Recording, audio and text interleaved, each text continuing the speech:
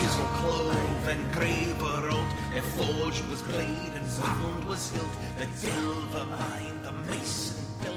Welcome back to another episode of Riddles in the Dark. It's been a good long while, at least it feels like it to me anyway, because I've been snowed under in graduate school, and I don't think we've done a proper Riddles in the Dark episode for like a month, because the last one we did was the special Hobbit Day episode. So it's good to be back. That's right. That's right. It does feel like a long time. The last one was fun, but as you say, it wasn't exactly like a normal episode. It's been a while since we've done one of these. Yep, I feel like well, I know for a fact that news has been piling up, and I don't know. There's just been a growing anxiety that lots and lots of questions and possible predictions and topics are piling up, and that our time is growing very, very short. Yeah. On that note, let's get started. I'm co-host Dave Kale, and with me is the illustrious Tolkien professor, Professor Corey Olson. Welcome. Good morning, Corey. And how are things with you? How's the book sales coming along? Good. That's been a lot of fun. Have you reached J.K. Rowling level of wealth yet? Yeah, not quite. I think when the movie comes out, especially between the time the movie comes out and Christmas, when people are looking for that perfect present for their Tolkien fan loved one, that's right around the time you're going to start outselling 50 Shades of Grey and J.K. Rowling's new book. Yeah, we'll see. But I'm optimistic. Yeah, no, it should. Yeah, but that's pretty optimistic, all right. But yeah, no, it should be It should be good. I mean, I'm really, as I said, I fortunately, sometimes, some people have asked me before, like, do you ever get tired of talking about Tolkien? Do you ever get tired of talking about The Hobbit? And, I don't. And that's actually, to me, why I'm a teacher. Some people are like, gosh, it must be really dull to, like, talk about the same book over and over and over again. And I'm like, look, I'm a professor. Like, I do that constantly. I mean, how many times have I taught the same classes where I'm like, we're discussing the same books and, but actually it's never boring because you're always talking to different people. Having the same conversations with the same people about the same books could conceivably become tiresome, I suppose, if you're having exactly the same conversation.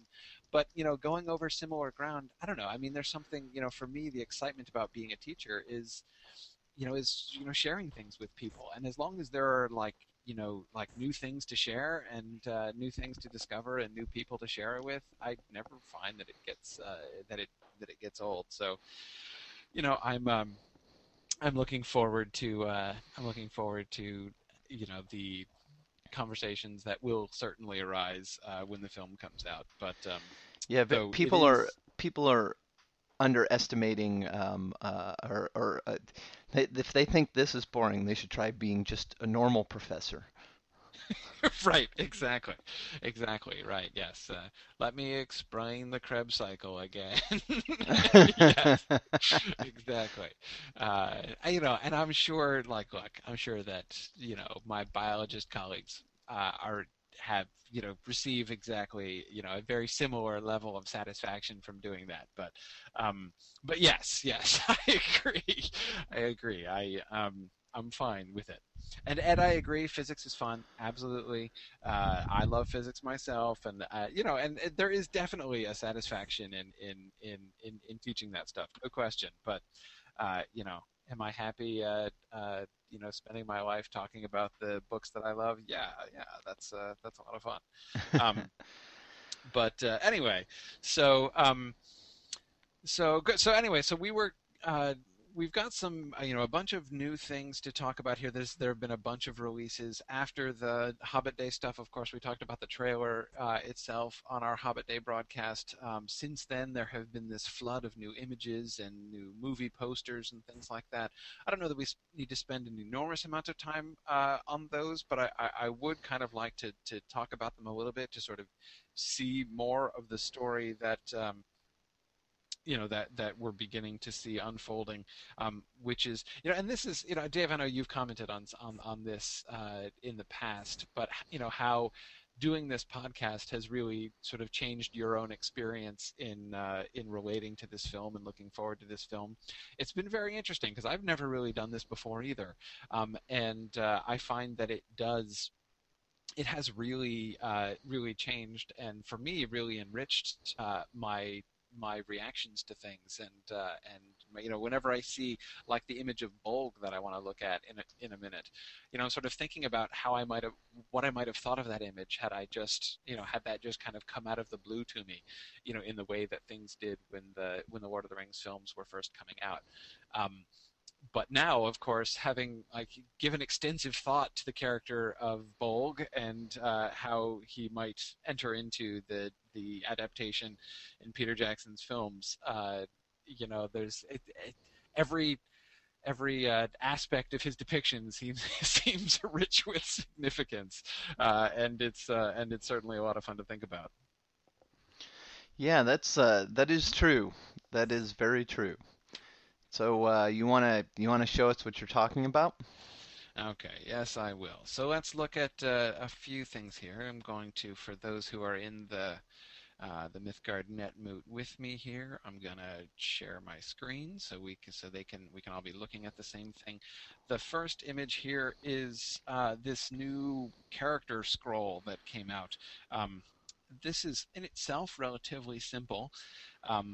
We've got the dwarves, which we've now seen a lot of many times, and we've got Bilbo apparently holding his contract, and Gandalf sort of stooping down into the frame. I like that sort of recognition of the scale issues, that everybody in the cast, the dwarves and the Hobbit, are more or less of a height. At least they're approximately to the same scale, whereas Gandalf is the only tall person among them. So I think that having him there with his head cut off and stooping over is kind of a nice nod to that, a nice reminder of that, because of course we have seen so many exclusively short people shots.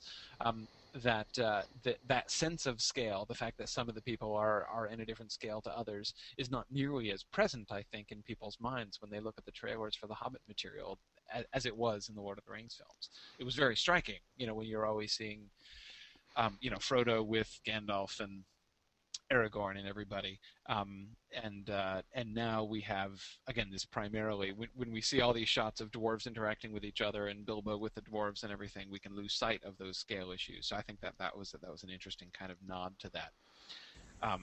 Anything strike you about the dwarves and their representation in this image, Dave?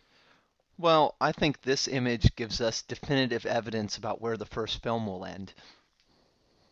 This image does. I'm Yeah. being sarcastic. Okay, I was gonna say that I would consider surprising. The um, yeah, the zoom of this is very intense. Okay, I guess that's a bag end window in the background. Yeah. one thing for sure is, again, it's very striking how young Thorin looks, Yes. and how young many of the dwarves look, but especially Thorin, given that in the book he's actually not that young. He looks incredibly young there. Um, Hmm. he looks downright middle-aged. Yeah. I mean, at most. I mean, you look at. Here's a fun game. Which of the dwarves look older than Thorin? Yep. Yep. Yep. Dwalin, they might be Uh, about the same age. yeah. Um, Bofur here looks younger. Yep. Bifur looks older. Yep. Of course, Fili and Kiwi, but that's perfectly appropriate. Mhm. Even Dory here looks older Yep. because he's got more gray. And Nori and Ori look younger, and Bomber mostly looks He looks fat. fatter. But even he looks fatter, yeah. I mean, maybe he looks maybe a little bit younger, but basically, I mean, it, he appearance wise, I would put him in the bottom half of of age here. And again, it really that was something when we talked about Thorin's age months ago. I still think everything that I thought then about the significance of this move and how it's going to change Thorin's character. And seeing these images actually kind of crystallizes that for me a little bit more, because I hadn't really thought about this dynamic of it. That is the apparent relative ages between Thorin and the rest of the dwarves. I'd been thinking about what it meant for his character, but I've been kind of thinking about him in isolation.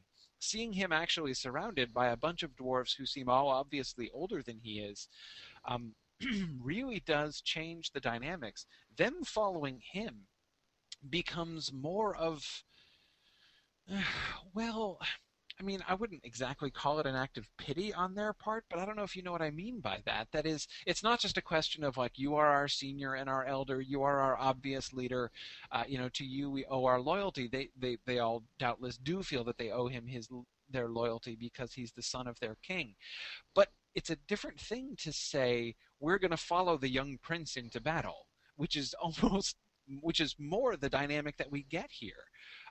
Most of those guys are, instead of Balin being the second oldest guy in the group, who was like, Thorin's friend back in childhood, and they've grown up together and endured exile and the Battle of Azanul Bazaar and bunches of other things together, and then finally are taking this last and have gathered like a bunch of other people. Instead, we have these senior guys, Glóin and Balin, and which one is this guy? Is this Owen? I think so. This is Owen yes. back here. Yeah, Glóin's brother. So clearly, Balin and Glóin and Owen and probably Bifur, though he's obviously crazy, and possibly Dori, are all senior to him, following him because they feel they owe allegiance to his family, one would presume. But again, there's a big difference between saying like, hey, let's put not the kid necessarily, because it doesn't look like a kid, but let's help put the young master on the throne. It's just very different from you are our elder and our kinsman and our king. It's just I think it really does change things. Yeah, it certainly does change the dynamic. I don't know if anybody will really notice other than people like us or people who listen to this podcast. It's one of those things that once the film gets going, you kind of just sort of skirt over it and don't really have time to consider it until after you leave the theater and you sit and overanalyze everything, kind of like Frodo's age in Lord of the Rings, and also the compression of time at the start of Fellowship of the Ring. It's things that I didn't notice the first time through until I went back and really thought about it. But I do think it's going to change things. What I'm also curious about is, what is that on Bomber's plate? Cinnamon rolls. Huh. Look like sticky bun. Interesting. Yeah, were those specifically listed in the litany No, of food that was served? There's no reference to sticky buns. Those are pork pies, guys. Those have to No, be they're punches and not. pies. Oh, come on. It looks like a Pork cinnamon roll to pie. me. Going away again. Do you think they have Do you think they have a Cinnabon in the Shire? By now they might, I guess. Okay, okay, Trish, it's conceivable that those are pork pies. It's conceivable. I'm just trying to give Jackson the credit for maybe being, consistent with the book really a little look like bit. sticky buns. No, I mean, I wouldn't. I don't know what Bifur's got there. I mean, it's stew, I guess, obviously, but why he's carrying around a pot of it, Holding it with his bare hand. Yes, I know. Seriously, that's hardcore right there. But speaking of hardcore, Dwalin is so over the top. I find him hilarious. Him with his, gauntlets of steel and his tattoos on his head. He's just his piercings. He's pretty hysterical. over the top. Yeah. I would say that one other thing. I was just going to say, of all the dwarves, the only two that really look the way I sort of probably expected them to before the announcers were even acted are Glóin and Balin. Yeah. They look pretty much sort of, Glóin, because he looks like you. Yes. Yeah. But Balin also kind of just my mental image of him. That's sort of how he looks. A little bit older. Yeah, no, I agree. I had that same reaction when I saw Balin for the first time. That he looked, nice, appropriately elderly, with a kind of kindly face. Mm-hmm. He looks like the one that Bilbo would be friends with. Yeah, Yeah, exactly. Um, so no, I was, or at least who would sort of take pity on Bilbo in a sense. And of course, it's not like I had any mental image of Bofur really to Right. run with. Yes. So I was fine with that. Not that I ever would have envisioned that hat, um, but By the way, but Pete yeah. Ritzert says that Shire Bucks serves sticky buns. There you go. See, one would have thought so. Yeah, I don't know. I'm going with sticky buns until pork pies is proven. Um, but one I other thing think that I will say we need to add about. that to Oh, sorry, our go ahead. list of T-shirts to produce someday. Shire Bucks. Shirebox. Yeah. Let's see how many corporations we can be sued by. Yeah, no, that's great.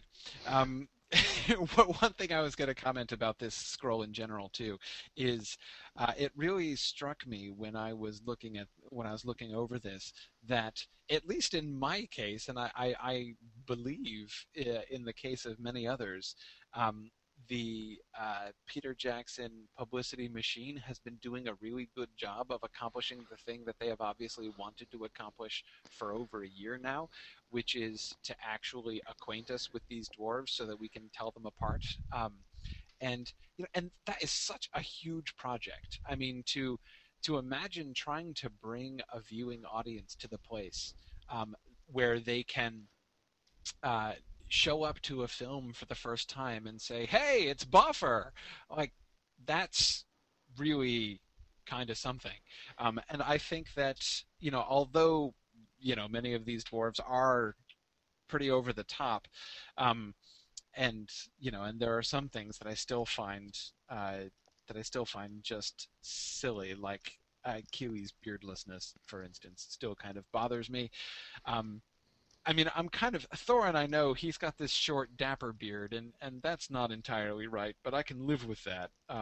The idea that Keely would have not only no beard, but be just doing the stubble look. Like he shaves. He obviously shaves, and like I that I still struggle with. But anyway, um, uh, nevertheless, I find that like I do know most of them by sight now, Yep. and I am going to be able to tell them apart, and that's a big project, and I think they've done a really good job of accomplishing that. Well, the one thing I would add to that too is this.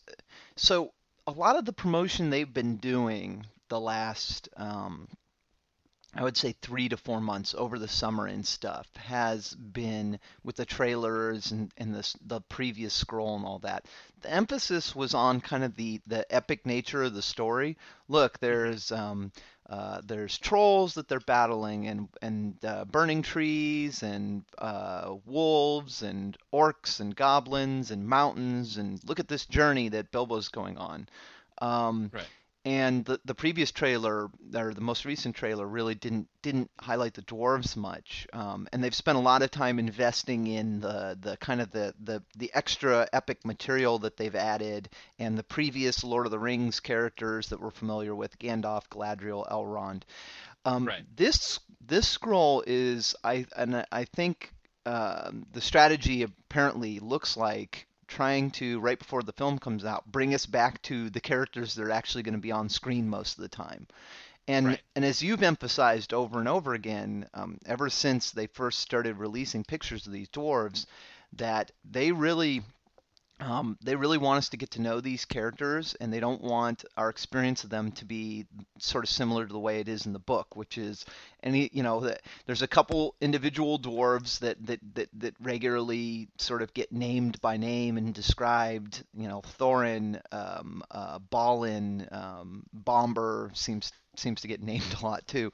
uh, Yeah. Yeah. I think for the film, they really don't want us to think of them as the dwarves. They want us to think of them as individual characters. So Yeah. this scroll seems to be sort of right in line with that strategy. And as you said, it's succeeding, I think.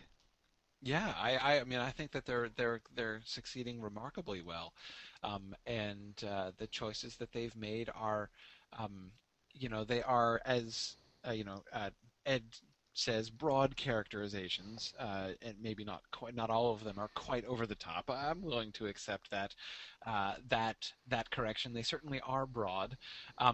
It does not look to me like they're going completely that they're making it completely ridiculous, that they're simply exaggerating. I mean, I could kind of wish that there weren't food sticking out of Bomber's mouth in every depiction we get of him, but,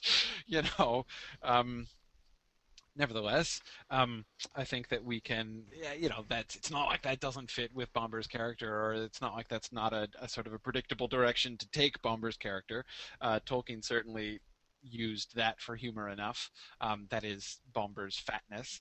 So, I think that it works. Anyway, so yeah, I think, and again, what I would come back to, and I know I've said this before, but I think it bears repeating. To me, this issue of the characterization of the dwarves is something that I would point to as just like a paradigmatic example of the difference between book and film. If you say, you can't just take a book and put it up on screen, this to me is a perfect illustration of what that means, of what you can do in a book, or what you even should do in a book, but can't do in a film. If Tolkien, and you can see this is something that, when you go back and you look at the manuscripts, Tolkien actually used many more characters in his initial manuscript. When he first wrote out the story by hand, before he revised it for even its first edition publication, he had a lot more of the dwarves taking part. He was kind of trying to involve more of the characters. Dwalin was a more significant character. You had other people, other of the sort of random dwarves who had more lines than they got in the books. And what he did as he was revising, that is, again, just revising it for publication, he systematically removed those and consolidated the few lines that there were and the actions to just a few characters: Dori, Balin, Thorin. So he was Glowin's comment about, looking more like a grocer than a burglar was kept to Glowin, though some other comments that he made are shifted over to Balin. So, I mean, it's just that's a conscious choice that you see Tolkien making, and it makes sense from a story. It makes sense. You can have this faceless group of dwarves, and it's fine. You can't do that in a film. So yeah, I think that it's just to me like where I have tended to start that conversation these days. I think it makes an excellent illustration of this. Yeah. So anyway. Let's move on to the other some other images. One, this is the references to the toys here. We get some images of these action figures, which are definitely kind of interesting. The three major ones we've gotten here is this Gandalf and Bolg action figure set, and then the Goblin King, so-called, and Thorin. Which I assume means the Great Goblin. Yes. And then Grinna the Goblin. Interesting that they are selling a separate action figure for him. Then they get some close-ups of the particularly nasty Great Goblin, and of Grinna here. So, who also is pretty nasty. Who also is pretty nasty, yes, though nasty in different ways. So one thing, some of the things that struck me about this are. First, the scale here with the Great Goblin. Dude, and again, he's huge. He's enormous, and this means I don't know what he would be like standing next to Gandalf, but he would clearly tower over Gandalf. I mean, Gandalf can't come up higher than his shoulder. So he's absolutely enormous. Now that seems okay. He's a little bigger than I would have expected him, but he's supposed to be huge. I mean, again, this is another. I will probably be making references to Tolkien's initial manuscripts because I've just been rereading John Ratliff's The History of the Hobbit, where he goes through the initial manuscripts of the Hobbit. I've been rereading that in the context of the Hobbit class that I'm teaching at Mythgard. So I've got all that stuff fresh in my mind, so I'll probably be alluding to it a lot. But in the manuscripts, of course, the Great Goblin, capital G, was not capitalized. That is, he was just called the Big Goblin the first time they saw him, and that kind of evolved into his title, and he was called the Great Goblin. But at first, it was just a description. So his bigness was the thing that was sort of the initial concept of him. So like that he would be huge makes sense. That is very huge, though. Yeah, I guess if he was indeed of this size and scale, then that would make sense that they would refer to him as the Great Goblin just based on his Yeah. size. Yeah, you'd think. The other Well, thing and now you should go back and look at the trailer too, because I think it actually is the Great Goblin that falls. Yeah, on the no, you're dwarves right. then at the As soon end, as I so- saw this action yeah. figure, Trish, I was thinking the same thing. Yeah, That that confirms definitely does. that. It is Yeah, not it a does troll or an ogre But- or anything.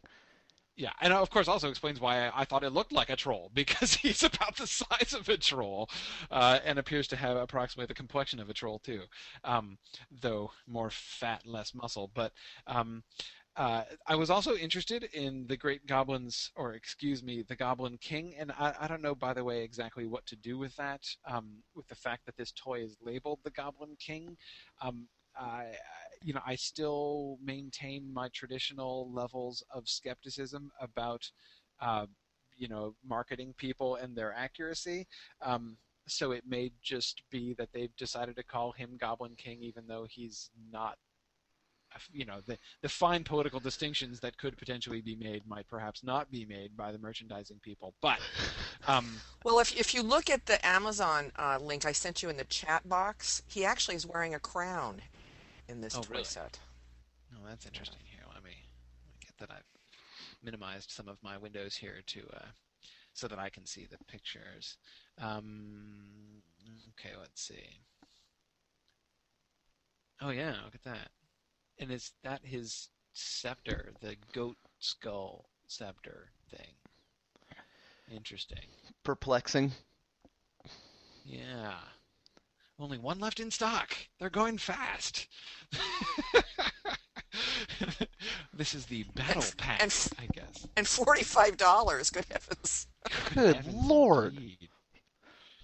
Look, if you're going to spend money on Hobbit merchandise this holiday, people, buy Corey's book, not these goofy overpriced toys. Yeah, man. Okay. Yeah. So I mean, this does raise the question of exactly, and the questions which were, which we were discussing when we were doing our orc episode are to me still there. This doesn't help me much with them. And, questions like, what exactly are we supposed to understand is the relationship between the Goblin King and Azog and Bolg? Are they making the Great Goblin as it seems to be, based upon the fact that he's being called the king and is shown wearing a crown? Are we supposed to understand that he's the king of all the goblins of the Misty Mountains? I mean, is that what's happening here? Maybe he's a self-styled king. Yeah, well, maybe, because the other thing that I was going to bring up is this hula skirt that he's wearing. My main point being not that he looks particularly like a hula dancer, but that he is mostly naked. That is, he's not rich. He is not opulent. He is the opposite of opulent. He is almost naked and just wearing a leather hula skirt. It's not a loincloth, it's a hula skirt. So, maybe he just has a different kind of porch, whatever, I don't know. But anyway, he is certainly not opulent, not like he has, because you'd think actually that the king of all the goblins would have some wealth, would have himself a little hoard, because goblins are plunderers. So you might think that might happen, but whatever. Anyway, again, so from that I take that as a kind of clue about what his realm might be like, and what we could expect. It's going to be in great shape, I'm sure. Oh yeah. No, he looks like a marathoner. From the looks, at least thankfully, from the looks of Grinna, it looks like morbid obesity is not a widespread problem in Goblin Town. Right. No. Grinna certainly not morbidly obese. Yeah. But yeah. I think Yeah. Yana suggests that the Goblin King is like Morgoth hiding in Angband, calling himself the king of the world. Like it could well be. I mean, it could well be that we have, as you said, Dave, a self-styled Goblin King who is in fact entirely inappropriate as Goblin, who is in fact king of almost nowhere, or and who would not be in fact recognized by most of the goblins. Um, but anyway. Um, so so yeah, well that's kind of, so anyway, these toy images were kind of interesting. Yeah, Grenon not morbidly obese there, though it looks like he comes with a whip. Isn't that thoughtful? Um, yeah. Now Bolg, I gotta say, looking at Bolg's face, I'm not giving up on Zomborks. I mean, he has a little Frankensteinish look about him, doesn't he? A little And bit, when we when but we look at the movie posters, going to our Riddles in the but Dark he's not the Facebook one we page here. expect to be a Yeah, Zombork, is he? We expect it to be Azog. Azog. Azog. Oh yeah, because he was the one who was supposed to be dead. Well, maybe they're both Zomborgs. Yeah. And what's up with this? Like these mummy goblins? Are Mumorks. those helmets? Mumorks. Yeah, no. This whole section really it's saying Zombork to me. I think our joke might actually pan out. I'm not sure here. Um, What about these guys right but above Bilbo? who are these guys over here? Yeah. See, they're a little harder to tell. You've got this dude over They look kind of here, right above. skeletal.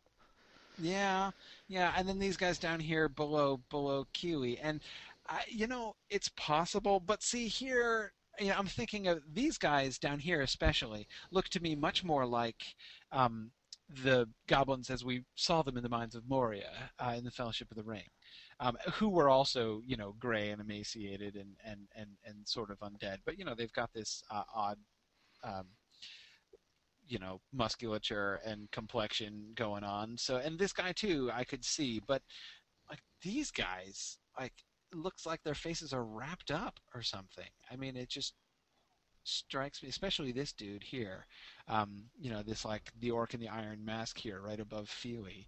Um, then not to mention Bolg, who looks a great deal grayer and more undead there than he does here in the toy version. But even his face, even the face of his action figure is distinctly gray. I don't know. I don't know. Dwalin looks like he's having so much fun. He's about to hit somebody with that huge hammer, which he clearly enjoys very much. Even just actually the choice of which dwarves they included in this poster is kind of interesting, right? Kiwi front and center. Oh, hard to believe. Didn't see that coming. Thorin with what I assume is Orcrist. Okay, good. Fewy, not surprisingly, because he is, in the running for he's clearly the other hot dwarf, so we're going to have him. Dwalin, because this is a scene suggesting combat, and so we have the totally, the combat bruiser of the group. That's not surprising. The other two, though, the fact that we get Balin in the distant background and Bifer with his hat and his curly mustache, those I wouldn't necessarily have expected, and that's kind of those are kind of an interesting choice, I think. I I sort of Hmm. suspect from the trailers and things. I've been suspecting that Bifer was going to be one of the more prominent of the dwarf characters, actually, but This seems to weigh against that. yeah, well, but I mean, yes and no, though. I mean, this is still, they've only, I mean, not counting Thorin, of the other 12, they've only depicted 5, and he's one of them. So, I mean, I never expected him to rank with Fewy and Kiwi. I mean, we've got, he's not eye candy, so he's not going to be, there. He's obviously not going to be thrust into an Orlando Bloom role, but, um, as far as a solid second tier dwarf, that I could see. Hmm. Um, yeah, but Um, what so do you go ahead. make of sort of the prominence of goblins on this poster. So like we The don't see any other, like all the other elements that were relatively confident will appear in the first film. Trolls, other hobbits, um, eagles, wolves, maybe Bjorn and his animals, yada yada yada. And it's probably getting Mhm. perilously close to where the film might end. There's a lot of goblins, and honestly, for this part of the story, yeah, they go down to Goblin Town, but they really don't spend that long there in the book. Yeah, and it does suggest, I agree, that they are expanding the role. I mean, the goblins, it seems fairly clear, are being. I mean, if these kinds of merchandise and imaging um, things are anything to go by, it certainly does seem that they're setting up the goblins to be the primary antagonists of film one. Um, and that, it does make some sense. The encounter with the goblins is certainly briefer in the book than I would have expected it to be in the film, especially since, unlike in the book where, remember in the Hobbit book, goblins are, uh, in one sense, a new invention. That is, they don't have the kind of history. Yes, I know that orcs slash goblins already existed and were already there in the Silmarillion stuff, and he's already told all these stories that feature them as the armies of Morgoth in the Book of Lost Tales and whatnot. But when we meet them in the Hobbit, they are one of the monsters, one of the obstacles that he faces. They're more prominent than the stone giants, but they, get less time than, some of the other creatures that he meets, such as the wood elves. hmm Um, it's basically the goblins are just one incident. They come back at the end, though that was not conceived by Tolkien at the time. That is when he when he wrote Chapter 4, he didn't know about the Battle of Five Armies. That was an idea that came to him later on. There wasn't going to be a battle at the Lonely Mountain. There was going to be a battle, which was going to be like the Battle of Five Armies, but that was going to be on Bilbo's way home. When he was coming home from the mountain, there was this huge battle was going to break out between the wood and the mountain, with the woodmen and the goblins and the wargs, and Bjorn was going to lead an army of bears, and that was going to be the big climactic battle on the way home. That was his initial thought while he was still writing. After he had already written the Goblin chapter and moved on, that's kind of what he was initially thinking. So in other words, he didn't picture the goblins as being, the major antagonists. They were going to re-encounter them as they came back through, and it was going to be, he was going to kind of resolve the Goblin, Bjorn, Woodman issue, the kind of political unrest that he pointed to in that passage when he goes through and we have the meeting with the goblins and wolves. But it was, yeah, as I said, they were never really seen as sort of the major players in the book. It's impossible for us to come back to this story post Lord of the Rings and think that way, though. Right. We know that the goblins are really important. So that was.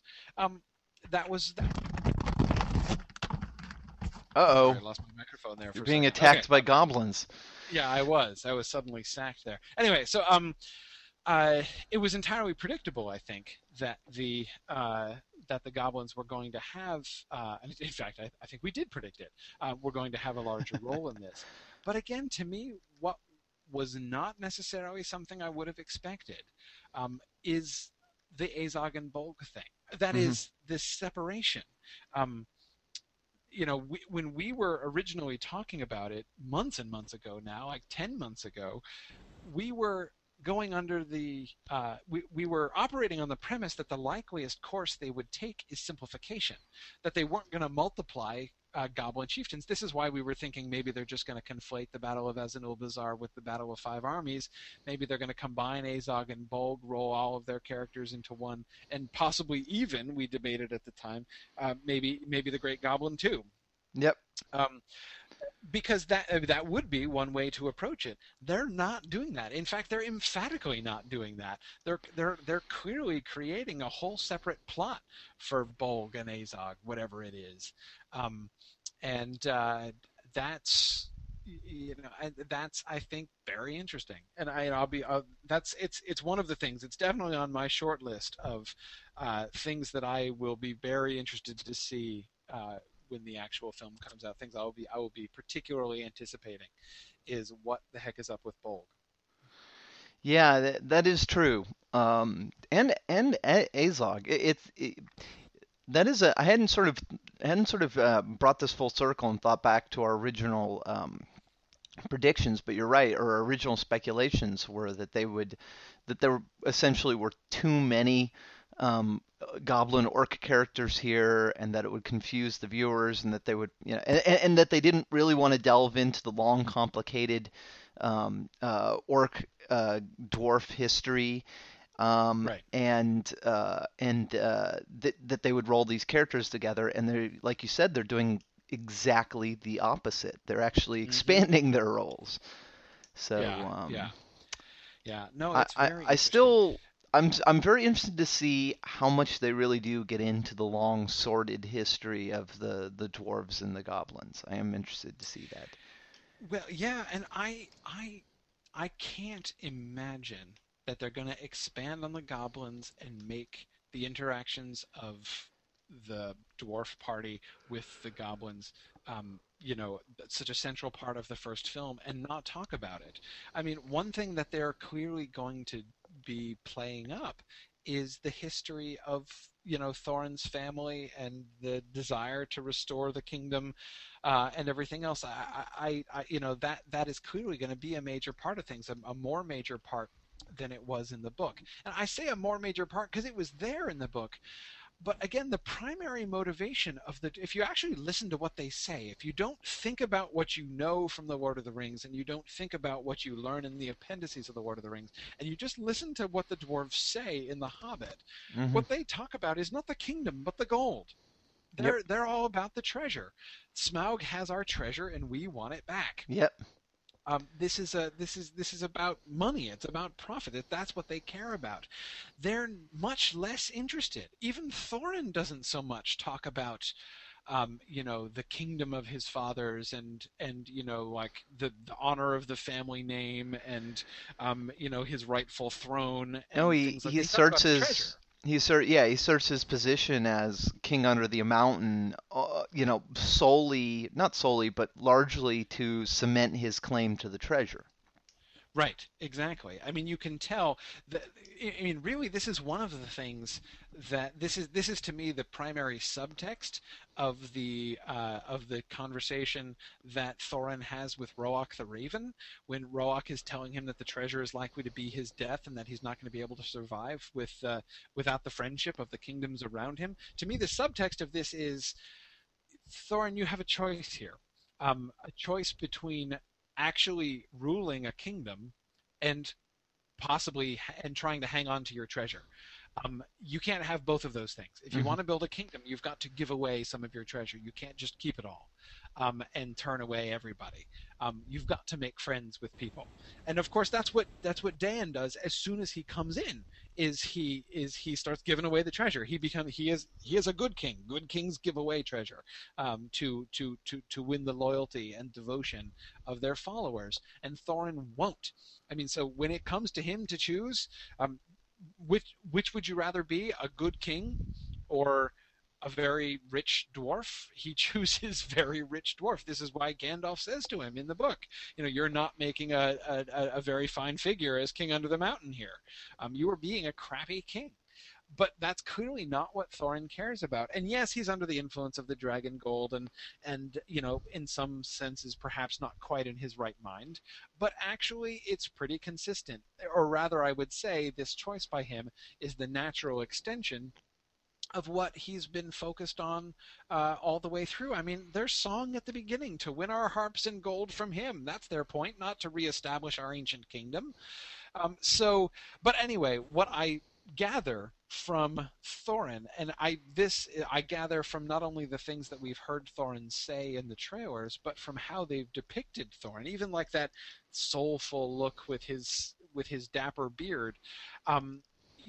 He looks like he is somebody who cares more about those abstract things, more about reestablishing his family name and his family rights and the kingship that he should have, rather than simply the treasure, than it being about recovering gold only. Right. And so Dave and I talked therefore, about this in our digest the other day. Remember, Dave? One of the things that I had pulled from an Armitage interview is that Armitage said in his characterization of Thorin, he went to Shakespeare, to Henry V, and to Richard III as his inspirations in Thorin's character. So that really supports more of what you just said, Corey.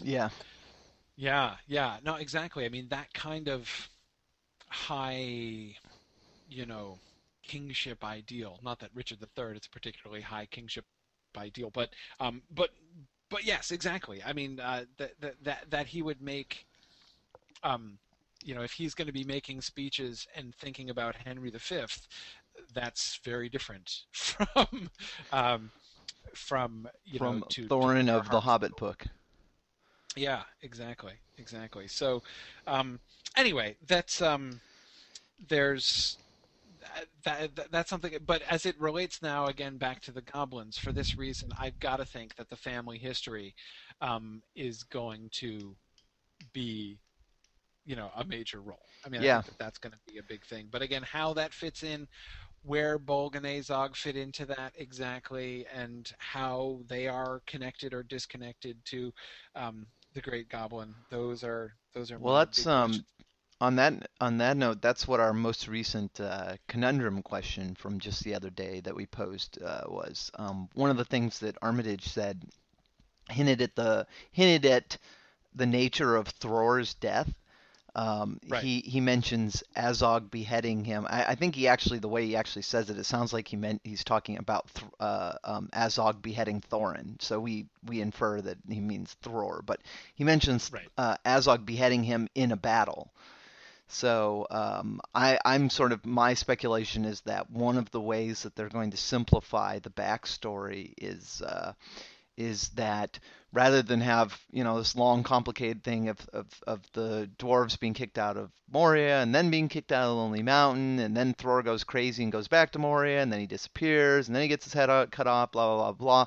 They're just going to simplify it down to, yeah, there was a big battle once and Azog cut off Thror's head during it. Right.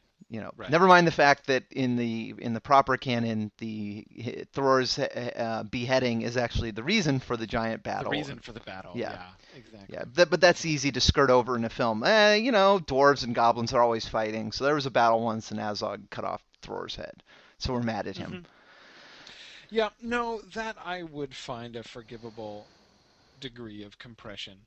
Um, I mean, the full story is rather. I mean, you have to get into the whole, not only loss of the Lonely Mountain, but the loss of, the loss of Moria, and I don't know. I mean, it does get pretty complicated, and then to set up Thror's character as as Tolkien describes it in the book as somewhat cracked. It's just, yeah, that would be hard. Um, but um, but yeah, I'm still enthusiastic about Thror's decapitated head with Azog branded across the forehead. Um, so yeah, that'll be awesome. Um, one thing Ed was pointing out is that this poster we've been talking about, he was characterizing this as the Escape from the Tunnels poster, and that actually is a very interesting possibility. I hadn't thought of that, but of course we do have Bilbo holding the ring as if he has just picked it up in the bottom right-hand corner. Um, the dwarves, the dwarves in combat and surrounded by goblins, and then there is Gandalf looking kind of interestingly deer in the headlights in that particular image. Um, with his lit up staff. It certainly does. But if it is, then my question is, wait, Bolg is involved there? Telling Um, you, this is Bolg's going to be the bad guy that shows up in every scene. yeah, he's going to be the recurring dude. Yeah. So Yep. that is a good point. Well, maybe the Gandalf Bolg little scene there, and this is something that Brent Sprinkle asked, like why is I think it was him on there asked why is Bolg in the first film at all? If I recall from the character descriptions, they hinted at Bolg being at Dol Guldur. So maybe the Gandalf Bolg stuff here is from Dol Guldur. from the Yeah, maybe. James David says that the Bond-esque toy sneaking. page said Bolg is a chieftain under the Goblin King. Huh. Okay. Okay. Interesting. Which Okay. provide link, David. Provide link. Yeah. Yeah, I don't know. I mean, again, I'm always a little bit skeptical about marketing stuff remember, as I said before, I don't come in with the assumption that marketing materials put out around toys and posters and things like that necessarily have much more connection to it than the blurbs that the summaries on the back of books have to do with books. So therefore I have a sort of grain of salt there, but So if this is the Tunnels poster, where's Gollum? yeah, well, I mean, I think, yeah, I don't know.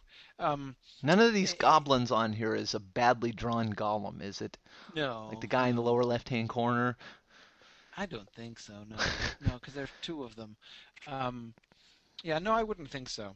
Um, But no, this seems to be sort of more action-oriented. I mean, Bilbo is certainly the one of all of them that doesn't really quite fit into this image. I mean, he's very static, whereas the rest of the dwarves look like they're rushing, especially Fiyui's sort of leaning forward like he's running. Um, Dwalin looks like he's about ready to charge anyway.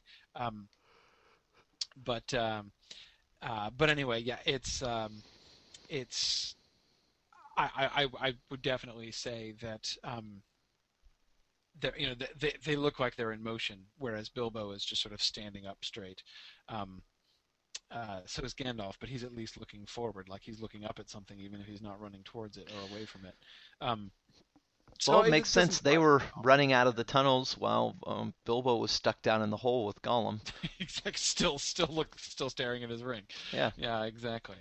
Um, good, good. So I'm kind of looking through some of the other images here to see if there's anything I quick like that I wanted to this. touch on. Oh yeah, the dwarf key. Uh-huh. Dwarf key is pretty cool. I don't know what's up with that. I guess it's not actually loose. It's not actually hanging. It looks like nice. But anyway, this is a very cool dwarf key, and you can see um, their you can see them very much picking up on um, stuff from. The only thing is, Uh, this doesn't look like a very secure lock. you mean like it looks like it'd be easy to pick? Yeah. Yeah, yeah, it really kind of does. But I guess since the keyhole itself is obscured, at least in the story, um, uh, presumably he wouldn't have much chance to do Yana, so. Yana said, I have no idea how this key would actually function as a standard key. Yes, I don't either. That was my first thought too when I saw it. It looks really cool, but yeah, it's not entirely clear. Um, yeah. Anyway, okay, right, these are just from the scroll there. Where's the? Let me go back here. Gotta get rid of some of my other windows so I can see this because I thought there was. Were there any of the others that I don't know? Oh yeah, there's this dwarf picture, of course, the poster with all of the dwarves, and apart from the fact that Ori looks crazy, I think it's all relatively straightforward. Or And is Bomber this has one? custard on his mustache. Uh-huh. Yeah, Bomber again with food sticking out of his mouth. So that's sort of par for the course. Oh, and I wanted to apologize. I meant Bofer before. I was saying Bifer when I was saying that there was Bifer in the other poster. No, it's of course Bofer. Bifer is the dude with the axe sticking out of his forehead. I just misspoke. I meant Bofer. Anyway. Okay. Well, that's enough for images. Um, yeah, I think those are all the images that I wanted to talk about.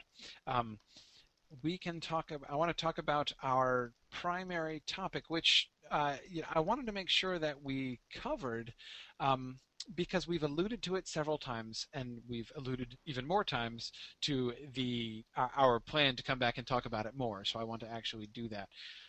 Here, I'm gonna cut the video there. Okay, and we wanted to talk about Sauron and how Sauron is going to be handled in this film. And One question that occurs to me is what their plans are for the revelation of things. And this, again, is one of the things that puzzles me. I do agree that everything we've seen in the last in the last month or so does seem to be consistent with the fact of stopping the film after out of the frying pan into the fire.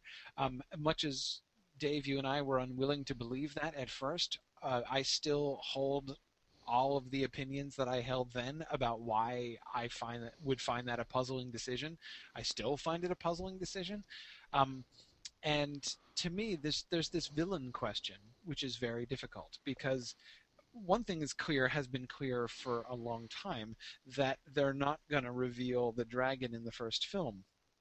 So that's one major villain, the obvious number one villain of the Hobbit story, the dragon, who is going to be held off until at least film 2. Presumably we will get him in film 2 since his name is in the title of the film now, The Desolation of Smaug. So, okay, he's going to be revealed in film 2. Are they going to hold off the Necromancer too? We don't get much indication that we're getting him in the trailers or anything. Are we going to get him at all? Is he going to be held off until later? If the Goblin King and possibly Bolg are going to be the primary antagonists in film number 1, what role, if any, is the Necromancer going to play? And I think that this is this is a big interpretive decision for Jackson, and it's one of the things that's made really challenging by coming to this from the Lord of the Rings perspective, as he's done.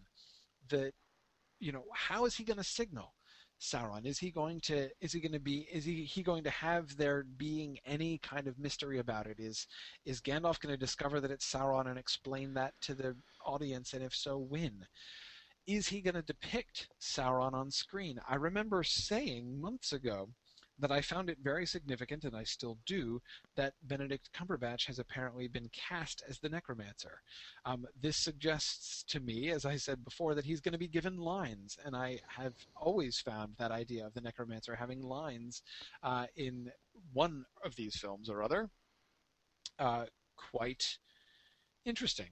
And quite uncertain, and how I don't really know what to do with that. So that's our big question here: is how are we going to see the Necromancer? What do we expect to see from the Necromancer? So yeah, it's tricky. I mean, of course, from the books we get almost nothing. I mean, we know that. Well, okay, let me be careful about that. It's true that we get almost nothing in the published Hobbit about the Necromancer. We get almost no details about him. We're told that he is an evil sorcerer, that he lives in southern Mirkwood, that he has a tower there, that Thorin's dad was his captive. Those are the things that we know. And then we know at the end, in Chapter 17, that he was kicked out of Mirkwood by the White Council of Wizards. Apparently there's a bunch of good wizards, and Gandalf is one of them, and they all got together and kicked the Necromancer out of Mirkwood. That seems to be just like wizard on wizard action. One bad wizard and a bunch of good wizards. The good wizards got together and chased away the bad wizard. That is how it's described in Chapter 17 of The Hobbit. Of course, later on, Tolkien recontextualizes this, and we understand both the White Council differently, because there do not seem to be, in fact, a whole bunch of good wizards running around, though that seems to be the implication in Chapter 17 of The Hobbit. And the Necromancer, of course, is not just a sorcerer. He is not like a wizard gone rogue, a wizard turned to evil. He turns out to be more than that. Now, the reason I paused before and said I want to be careful in saying that the book doesn't say much about him, and that's because although the book doesn't say much about the Necromancer, it is clearly building the Necromancer's character on a foundation which Tolkien himself had well established. As I know I've said before, the fact that the Necromancer becomes Sauron is not a new thing that Tolkien invents later on in the Lord of the Rings context. When he puts the character of the necromancer in a dark tower in southern Mirkwood, he is only recycling material that he himself had already developed in the Silmarillion stuff. Wynn, Baron, and Luthien, with a strong assist from Huon the Hound, who does most of the work, when they kick Sauron, who is called Thu in the earlier drafts, when they kick Thu out of that tower that he is occupying, and he flees in the shape of a bat and goes to a forest and fills it with dread and builds himself a more terrible stronghold. When we hear that happens, again, he's called a necromancer.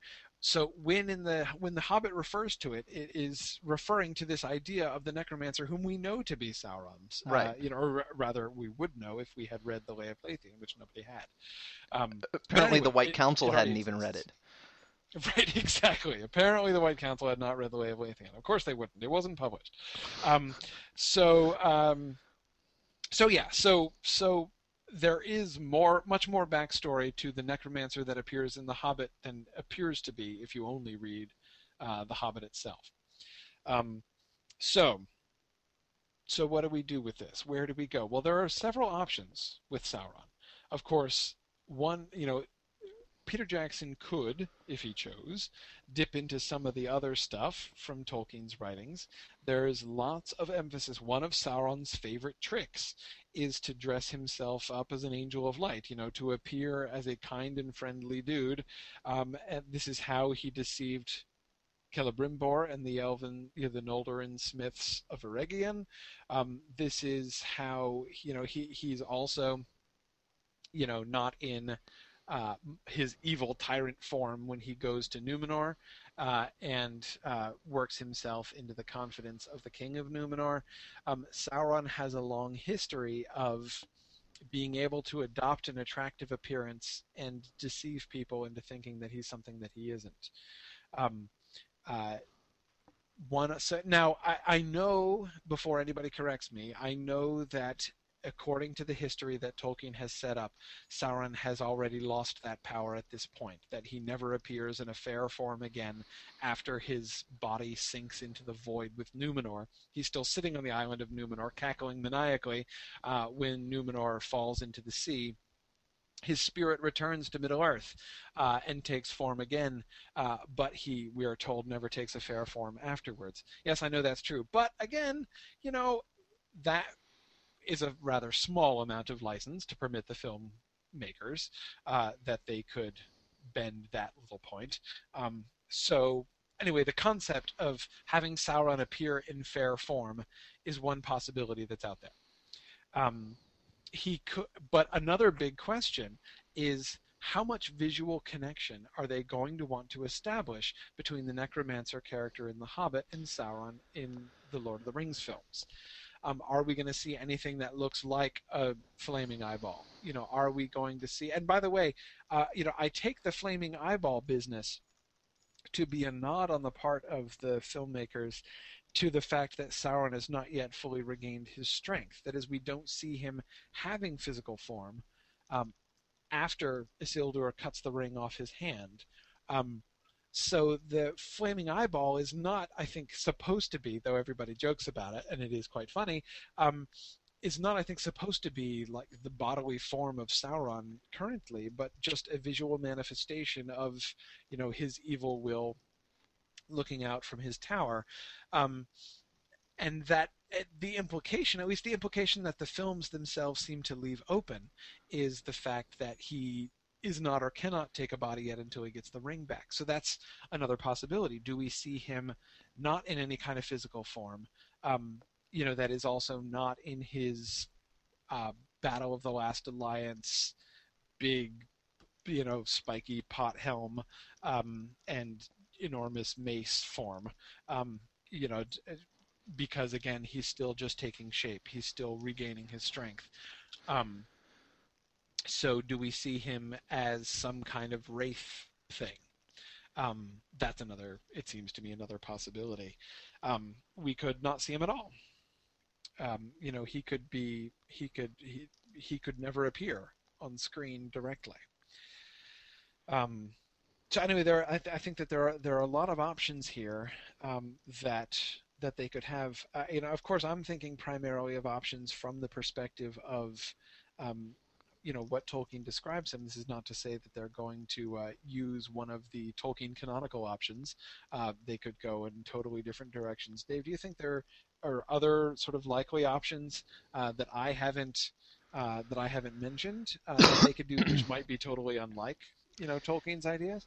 Eh, Not really. I think you pretty much covered. I mean, he's either going to be he'll either be in it or he won't. And if he doesn't appear on screen, maybe we'll hear his voice. If he does appear on screen, he'll be a humanoid or he won't be. So I feel like you've kind of covered I can't really think of anything. The only one is Yana feels. I think is it Yana who said it?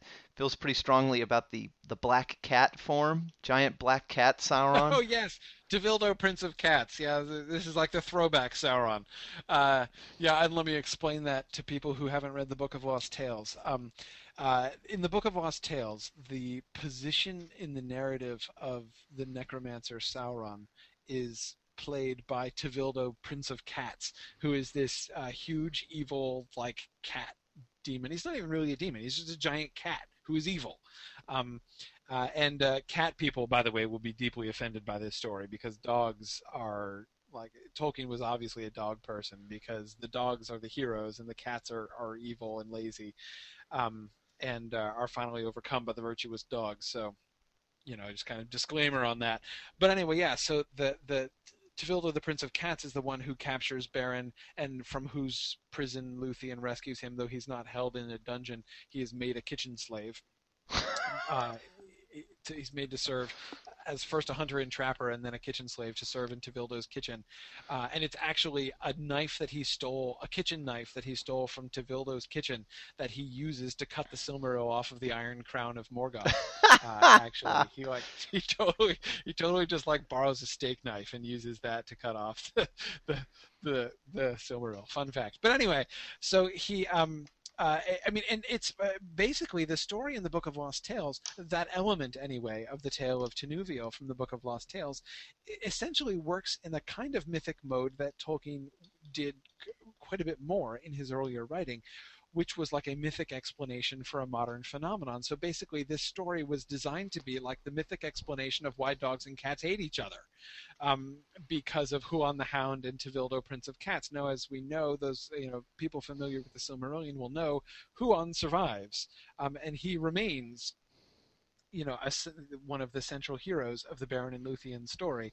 Tevildo, Prince of Cats, his arch nemesis, has disappeared, and his role is played by Sauron Thu, the Necromancer, instead, who now becomes the one who is guarding the passes and who takes Beren captive, and from whose dungeon Luthien and Huon have to rescue him. So actually, really. It's even Christopher Tolkien kind of sort of falls into saying that like Sauron was originally Tevildo, the Prince of Cats. To me, that never seems like a really accurate way to describe it. I would say that the role of Sauron was played by Tevildo, Prince of Cats. There's I don't think is any real sense in which the Prince of Cats turns into Sauron, or like Sauron was conceived at one point to be the Prince of Cats. It's just that he takes out entirely, he ditches the character to build a Prince of Cats and invents the character of Sauron instead. So, makes him play you're role. saying it's unlikely Sauron will appear in cat form on screen in The Hobbit? I consider it unlikely, yes. Though, I mean, it would be talk about your, like, bones to throat at diehard Tolkien fans. I mean, though I don't think, like, the Book of Lost Tales fanatics are a sufficiently large demographic that Peter Jackson would pander to them, but yeah, I mean, that would be some serious Tolkien fan street cred if they made a Tevildo, Prince of Cats reference in The Hobbit, I gotta tell you. I have breaking news. Yeah. Yes. There was an interview. Benedict Cumberbatch did an interview at a literary festival this past weekend, and he basically says that he did motion capture for the Necromancer. So now, that of course, doesn't necessarily mean that's going to be in the first film, though. in film one, yeah, I was just about to say that. I don't think it necessarily means anything really, other than he's playing the necromancer, and the necromancer probably appears on screen in one of the films. But it doesn't. You could argue like, oh well, obviously he's going to be humanoid, but no, not true. He did motion capture for Smaug as well, and Smaug's not a humanoid, so. I don't. And that's the context actually that he made that statement as he was talking about the motion capture for Smaug, and then he said, "And I also did motion capture for the Necromancer." So I don't think it. I actually think, in terms of informing our speculation about the first film, it doesn't mean anything. No, it doesn't. It's actually not nearly as exciting as it first seems. It's like, wow, oh well, that must mean well, actually, okay, though it doesn't actually mean much. Well, okay. The one thing that it means is that he will not only be a flaming eyeball, because presumably Benedict Cumberbatch isn't doing motion capture for a flaming eyeball. Maybe they just wired up his eye. I'm trying to imagine those like little light bulb things sticking off of his eye socket. No, I don't think that. I really don't think that would work. And I do think it gives us certainty that the Necromancer is going to show up at some point, not in necessarily the first movie. But we kind of we assume that was true anyway. Yes, but I would still hold that doesn't actually prove that he's going to be in corporeal form. He could still be a wraith thing. Which, just as they're doing motion capture for a large reptilian dragon, he could be doing motion capture for a cloud. Yeah, not just a cloud, but yeah, for some kind of ghostly wraith sort of figure. But yeah, so I do think that. In fact, in some ways, actually, the fact that he's doing motion capture for the Necromancer suggests strongly to me that he's not just going to be. If he's humanoid, he's not just going to be human. We're certainly not just going to be an Anatar, Lord of Gifts, who looks, relatively human or elfin and normal. Because or like Daniel says, he could be a werewolf. He could be a werewolf. Was one of his that forms. Too would be awesome. That would be another major, not just Book of Lost Tales, but Silmarillion and early draft of Silmarillion stuff, Tolkien street cred moment. The werewolves of the Wizard's Isle. It is, he is Lord of Werewolves is one of the titles of Sauron in the early Silmarillion material. So yeah, absolutely, that would be awesome. Maybe he is, in fact, the giant white wolf thing that was mentioned in the character descriptions. Maybe. That would be interesting. So, yeah, I don't know. It does seem to me he's not just going to be a normal guy in costume. But, again, that doesn't, to me, rule out... so, clearly they're doing some kind of CGI thing with him. But that could be that could mean so much. It could just mean that his appearance is going to be such that they would rather accomplish it with CGI than with costuming, which makes perfect sense. So I do think. Well, I don't know. I was going to say he's not a vampire. He's not going to be a vampire. You're sure about that? Oh, they better not do vampire. That's just a pure misunderstanding. There are no vampires in Tolkien. They're just bats. They're vampire bats. When Tolkien says vampire, he means bat. Oh, fine. Maybe it'll be a giant bat. No blood-sucking undead creatures in Tolkien. Period. There's no evidence of it anywhere. Does that rule out zombie? No, it doesn't rule out zombie, but it does rule out vampires. So, that's fine. But taking a form of a giant bat, he does that. That's exactly how he escapes from Who on the Hound. So, him turning into a huge bat, perfectly kosher. Is that going to make everybody think of Dracula? Yes. So I doubt they'll do it. But anyway, yeah. So, can we talk a little bit about what we think his role in the storyline is going to be, and how directly or not directly involved in whatever story is going on screen? Like, what do we think his role is going to be, especially in the first film? But we can sort of speculate larger picture too. I agree. Even and I agree that's a really good question because even in the Lord of the Rings films, he was more figurehead than character. He is the Dark Lord, and he is, the one who is ruling all these armies, and we hear him say, "I see you," and and we get the, um, uh, yeah, I mean, we get that, he communicates with, build me an army worthy of Mordor. So we get some lines and stuff, His role but was it's creepy voice. yeah, exactly. So we know he's there, but I don't think you could call him a character exactly. I mean, he's not exactly a personal presence in the film. Um, I well, okay, I was going to say I would expect him to be more of a presence in this film, but that's not quite fair. I'm not sure I would have predicted that. If you'd asked me that 2 years ago, um, are they going to make the Necromancer more of a character, more of a personal presence than he was in the Lord of the Rings films? I probably would have said no. What inescapably biases my answer to this question, however, is merely the knowledge that they cast Benedict Cumberbatch to play him.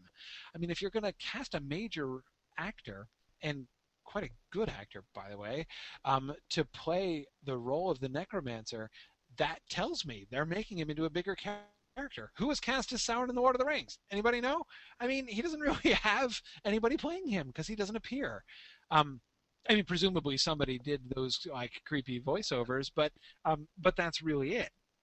So so clearly, the fact that they have somebody doing him is means that he's going to be more of a presence, and I actually think that that's a really good move and an interesting move and really a necessary move. Sauron's role in the Lord of the Rings is actually quite indirect. He is a fact of life throughout the entire plot, but nobody ever opposes him. Nobody ever, I mean, other than Isildur, of course, where we do see him, but through the main, uh, you know chronological plot of the Lord of the Rings, no one is directly opposing him. It's about, can Frodo get the ring to the cracks of doom, and if he does, then the Dark Lord will fall. In the Hobbit story, we get a direct attack on him, on the Necromancer. We have this showdown, or at least this potential showdown.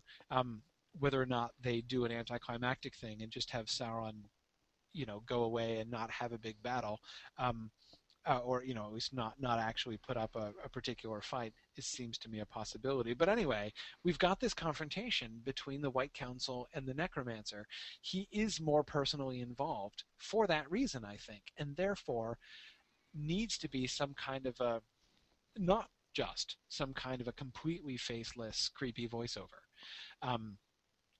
But in the first film, but I still am not sure what that means about how they're going to do it and Right. how they're going to depict him. Is he going to look corporeal? Is he going to be ghostly? Is he going to be? Is he? And then again, specifically for the first film, is he going to stay off screen? Are we going to get? And I might as well officially enumerate our options. This is our riddle question for today. How will the Necromancer appear By in the the way, I first film? modified them. I don't know if you noticed. Oh, did you? I should go Yeah. back and check then well, why don't you do them then, Dave? Sure. I will. Sure. Okay. And I'll point out where I modified Okay. them. Yep. I agree with your. So we have 5 of them this time. Option A Yep. is he'll be referred to in dialogue, which is probably almost a certainty, but he Yes. will make no direct appearance on the screen. I think we can stipulate that he will have some impact or role in the film, even if it's just to be named. Yes. Um, Yeah. would be Yeah. highly unusual to not even mention him in the first film and then have him show Yeah. up. I don't think that's an option. Yeah. Well, and that's the book answer, right? Yeah. The book answer is he'll be referred to in dialogue, but will make no direct Yep. appearance. We don't hear him. We don't see him. Yes. We don't meet him. He is talked about, and So- even if, of course, he's going to be talked about a great deal more than in the actual published book, A is still the book answer. Yep. B is he won't appear on camera, but we'll hear his voice. So this is kind of the Saruman talking to him through the Palantir type option. We'll hear him creepily talking to somebody or issuing commands or telling people Yes. he's spying on them or something. Um, is the one I added, which is he will appear in a form that we saw in the Lord of the Rings films. So, as a Right. black armored humanoid with a spiky crown or a flaming eyeball. I don't know if we want to include his Anatar Lord of Gifts fair form, since that was in the deleted scenes. I don't know if that counts.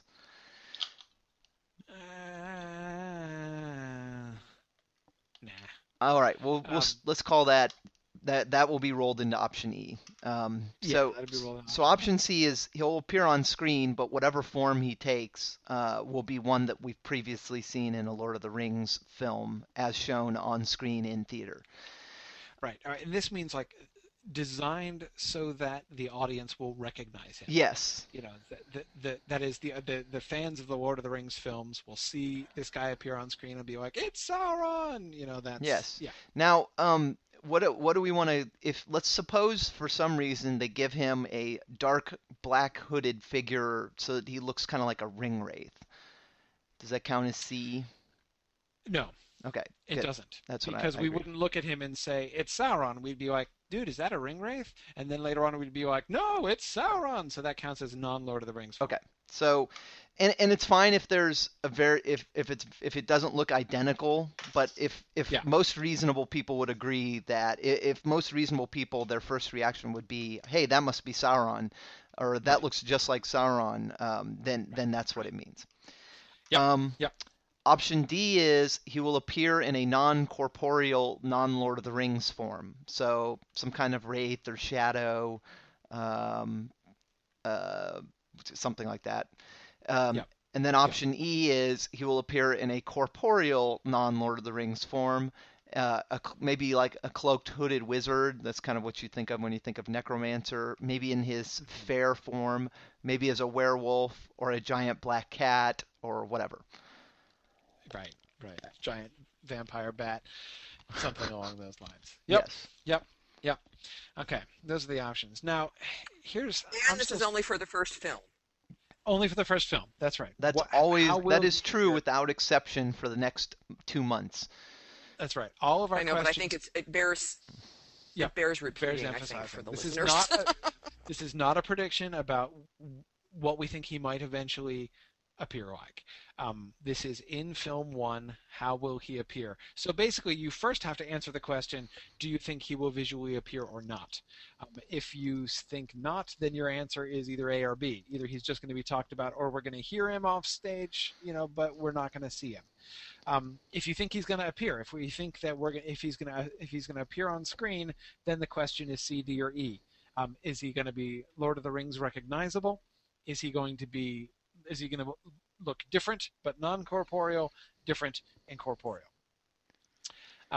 Those are the major options. And for me, the question, I'm still struggling with this. I still haven't fully made up my mind. And the reason I haven't fully made up my mind is that I still can't get my mind around the reveal and how these things are going to be timed. I would have thought that film one, I mean, this is why, again, back to what I was saying before, the idea of stopping film one after the out of the frying pan into the fire stuff, it leaves so much still to do in the two films. It seems like we don't gain anything.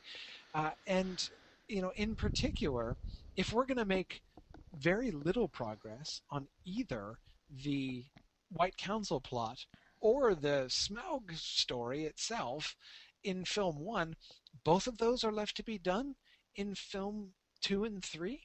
So where is, and this is still to me the thing I don't know it, I can't figure out at all, where on earth is the Dol Guldur stuff going to fall? If film 2 is going to be, as is suggested by the title, dominated by Smaug, and we're going to get, so maybe film 2 ends with the death of Smaug, I guess, though goodness, Bjorn to the death of Smaug is a huge tract of plot to get through, even if you don't do any White Council action. Yep. But if you don't do any White Council, but say they do try to get through all that, and they don't have any major attack on Dol Guldur, well, then what? You're going to do it in in film 3, when you have still the whole Battle of Five Armies to do, and now we've got the timing thing. Are we actually going to do like a sort of a split screen, meanwhile on the moon of Endor, here's what's going on, and we've got, the Battle of Dol Guldur going on at the same time that the Are Battle you of Five suggesting there will Armies? be Ewoks? Hedgehogs, my friend. Hedgehogs. That's right. But anyway, no, I mean, I'm just, of course, suggesting that, the possibility that he's going to do a, like, end of Return of the Jedi, multiple, like, battle fronts going on at the same time kind of thing, with the Battle of Five Armies and the Battle of Dol Guldur. I wouldn't think so, mostly because where the heck is Gandalf? He's got to be in one place or the other, right? And it kind of seems like he would need to be in both, unless the rest of them. I mean, unless Elrond and Galadriel are going to go in without him. Yeah, like, hey, we got this. Go ahead. Yeah, exactly. No, it's fine, Gandalf. You go up north. Yeah, we the two of us and Saruman and maybe Radagast and the Hedgehogs can handle this. Yeah, maybe, but I really think that this is just what I don't understand. If we're not going to do that, if they're not going to be happening at the same time, then timing-wise, how is it going to? It just does not seem that there's room in the second film to get all the way to Smaug's death and still devote some time to the development of the Dol Guldur plot to the point where that would really come to a head there. So. Yeah, this is the sort of plot structure question that I still don't get at all. And so therefore, I'm having a hard time figuring out where the necromancer is going to be revealed and when he's going to come into this story. Clearly, the White Council stuff is going to be brought in to the first film. We're getting lots of White Council setup, and Gandalf trying to get to the bottom of this whole necromancer Mirkwood thing. Clearly that's going to be happening in the first film. So, maybe we are going to get a reveal of him in the first film. Maybe he is going to show up, and that plot just won't be, that subplot won't be brought to its conclusion during film 1. But with all of the emphasis being placed on the goblins as the primary antagonists of this first film, it kind of seems like the White Council material is going to be mostly ground laying, as they're talking about what's going on and what should we do. And it's certainly hard for me to imagine, based on what we've seen, that they're going to be moving towards offensive action in the first film. So anyway, these are my dilemmas. I think he'll, even if there's no sort of contemporaneous necromancer activity taking place, even if it's mostly ground laying, a lot of that could be flashbacks, and in those flashbacks we could see the necromancer.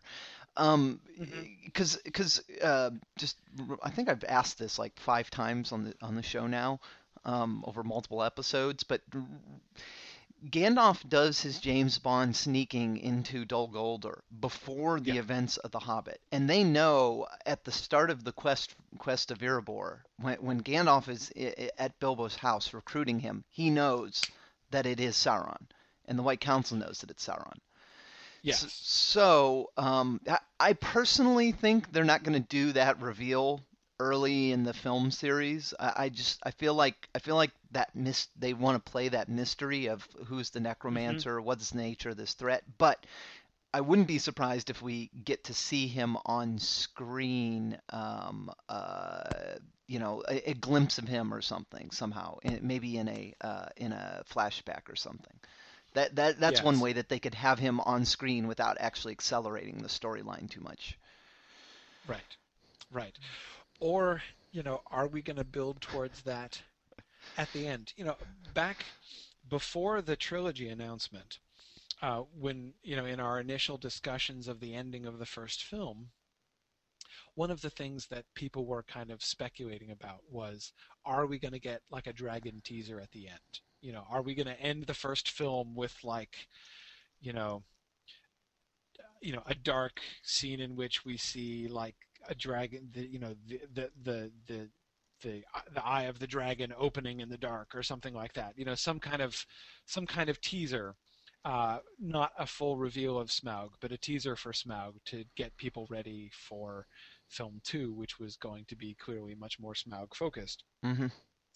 And I'm wondering if we might get something similar with the Necromancer teaser. a necromancer teaser at the end of this one, because clearly, I mean, a Smaug teaser would now be totally inappropriate. I mean, he's got to just hang out for a while, because a teaser, an end of the film teaser like that suggests that this is where we're going at the beginning of the next film. When it seemed like they were going to end in Lake Town, that seemed perfectly appropriate. Now it does not. For the record, I still hope that that's how it happens. Yeah, I still hope so too. I'm losing my hope, but But yeah, I agree. If they don't end there, if the layout of the films is that they're going to reach Lake Town,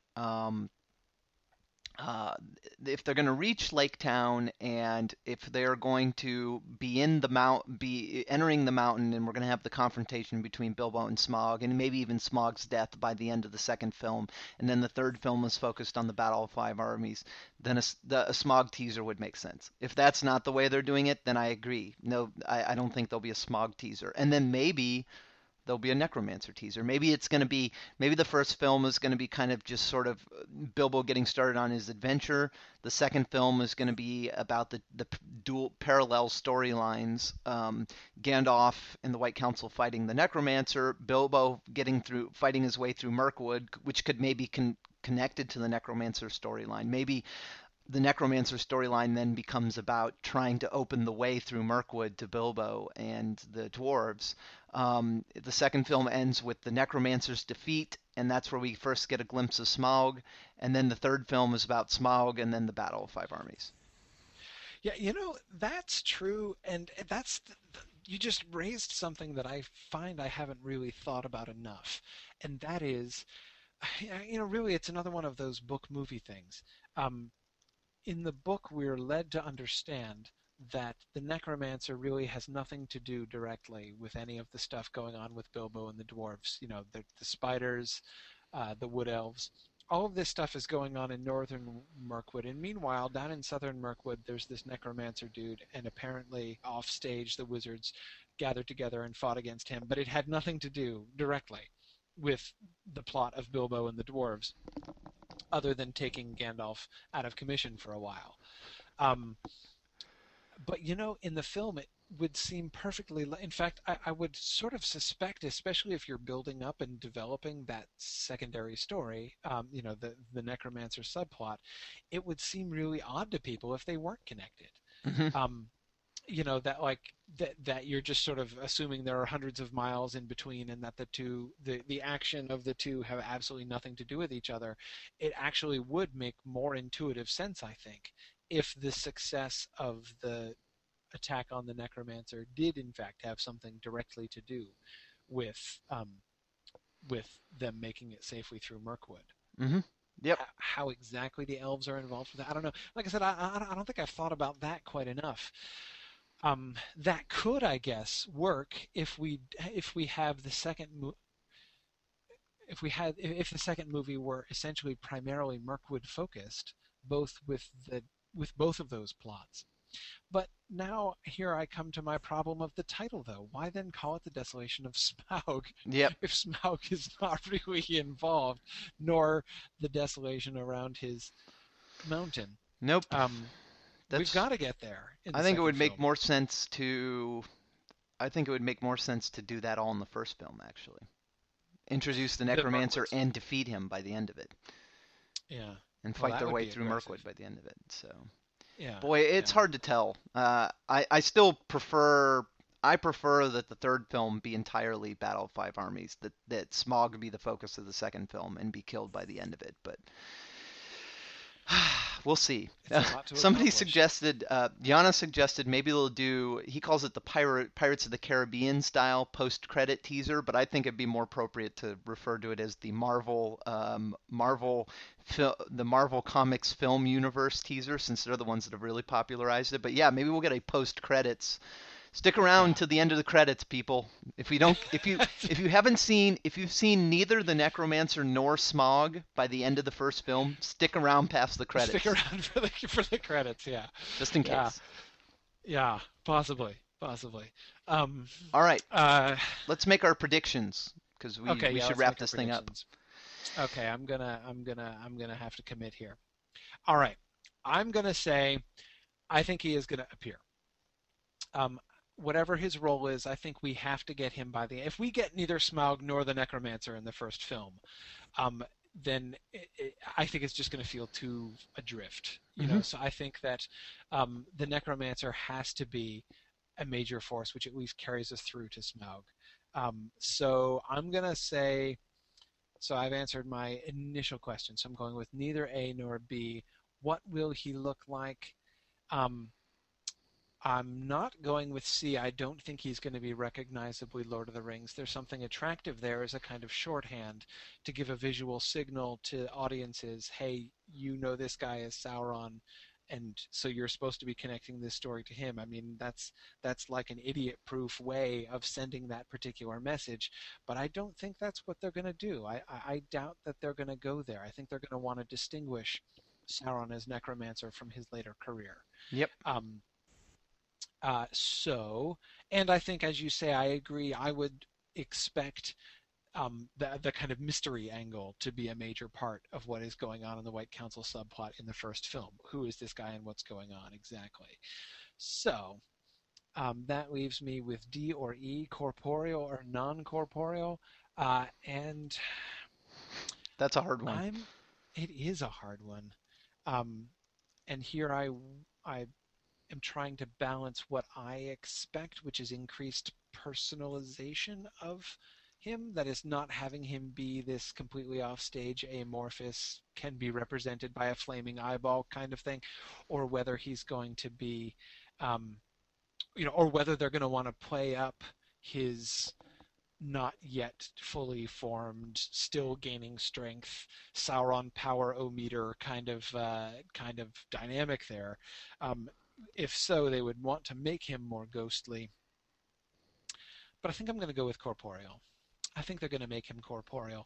I don't think they're going to make him attractive, though. So my answer to my joking question in our title, Sauron hot or not, is not in either sense. Not in the sense of being attractive, nor in the sense of being a flaming eyeball. Yes, that's why I made that joke, by the way, because I couldn't resist. He is not going to be wreathed in flames, and he is not going to be devastatingly attractive. He is going to, but I do think he's going to have a corporeal appearance. If he could be a werewolf, I would be very happy, but I doubt it will happen. I agree. I'm going with E. I think he'll be on screen, even if it's just a glimpse. I think he'll have a fairly substantial form. I'm thinking some kind of cloaked, hooded, wizard-looking thing, something necromancery. Now, when you say cloaked, hooded wizard thing, are you thinking, like Emperor Palpatine or what? Yes. Yeah. Yeah, maybe we can't see his face like we can with the Emperor Palpatine, but something like that. That just, the name Necromancer really sort of sticks out in my mind for that for some reason. But why would you do motion capture for that, though? I mean, surely they just do costuming for that. Good point. Good point. He's got to be something more elaborate than that. Maybe. But I mean, it could be werewolf. It could be, it could be, because I mean, this is the one thing about CGI now. You sort of picture some 1980s fantasy films and stuff where you have people in these hugely elaborate monster costumes, but they're like jingling and flopping all over the place and looking really silly. You would totally do those kinds of costumes with CGI nowadays. So I think that most of those kind of things which they used to try to do through costuming alone. Costuming, of course, has gotten better, but you would do that with CGI. You wouldn't do, you wouldn't necessarily even actually make a physical costume for it. So I'm actually not ruling out the fact that CGI just means that he is going to have, some kind of sort of costuming done with it. But So Gollum is corporeal, obviously, right? He's motion Right. captured. exactly, Smaug is corporeal. So that's what you're talking about, yeah. yeah, exactly. That he's But even, but if he was just a cloaked hooded figure, you don't need to do motion capture for that. That's a good point. right, That's a good point. right, yeah. I mean, you don't have to do motion capture for Emperor Palpatine. Nope. Um, Although that wouldn't stop George Lucas from doing it. True. But I think True. Peter Jackson has a little more self-control than that. So far, it's early days yet, but yes, so far. All right. George Lucas wasn't made in a day. But So anyway, so we both say E. Both think Both he'll say be on E. screen. Both think he'll be some kind of corporeal, motion captured form. So not very little controversy this time between us, anyway. okay. Yeah, I think so. I mean, I don't think, I still don't think the motion capture thing, and the reference by Cumberbatch does rule out non-corporeal. I mean, I think that they could do some really cool things with making him wraith-like, um, Yeah. maybe even sort of wraith-like and able to disguise himself in various ways or adopt certain appearances. Um, so yeah, I do definitely think that there's there's a strong possibility that he could be non-corporeal, and in some ways, from a book perspective, I like that better. I mean, I like the idea of depicting him as still kind of wraith-like, that is Sauron, who is, powerful and and a serious threat, but who is still, a shadow of the strength that he would have if he regained the ring. Yep. So, if I were doing it, I would, I think, be tempted to do it in that way. But it's not what I expect to see. Something to hint at diminished potency Yes, would be exactly. interesting. That's what I would like. But it isn't. It really isn't what I expect. Right. Yeah. All right. Well, I need to jet, so I'm going to wrap this up. But hey, if you want to stay on and entertain the listeners, go for it. All right. Yeah, we'll wrap up the official episode here. Okay. All right. So well, let's say thanks everybody for joining us again, for your contributions here in the Mythgard Netmoot. And actually, one announcement that I want to make sure I make before we officially stop, and that is, I think I have mentioned it before, but I want to mention it again. Circle your calendars. Mythgard is going to be hosting a little mini conference surrounding the Hobbit film. We're going to be doing a private screening of the Lord of the Rings film at a theater in 48 frames per second, by the way, 3D, in Hanover, Maryland. Which is near Baltimore. And then afterwards, we're going to be having a little conference where we get together and we're going to bring in some guests and we're going to have some intensive discussion for the rest of the day. This is Saturday, December 15th, right after the film is released. So we're going to have a private screening on Saturday morning, and then we're going to retire to a nearby hotel in some conference space there to spend the rest of the day in serious discussion. We will have a celebratory dinner that evening. We will announce winners, our prediction winners. We will heap glory upon the people who got the most right answers, and all of the people who got more right answers than me, which I assume is probably going to be more than half of the audience. Anyway, so we're definitely going to be. This event is definitely happening. I'll be releasing more details here over the course of this next week. I'm still finalizing our reservations and things, but this is definitely happening, so I wanted to make sure that people are aware of that. Awesome. Make your travel plans, people.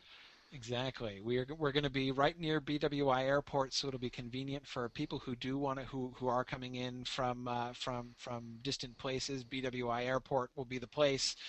In fact, the location that we're looking of holding this is one of the hotels. It's right around BWI, so it should be very convenient for that.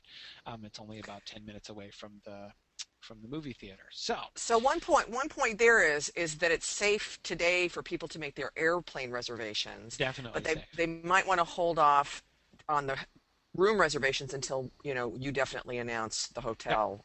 That's right. Rooms. Yeah, we're looking into reserving a block of rooms, so we should have some space at a really good rate for people to stay at the hotel by BWI. So, but yeah, those details. Once I've officially signed that contract, I will release those details so people can make final plans.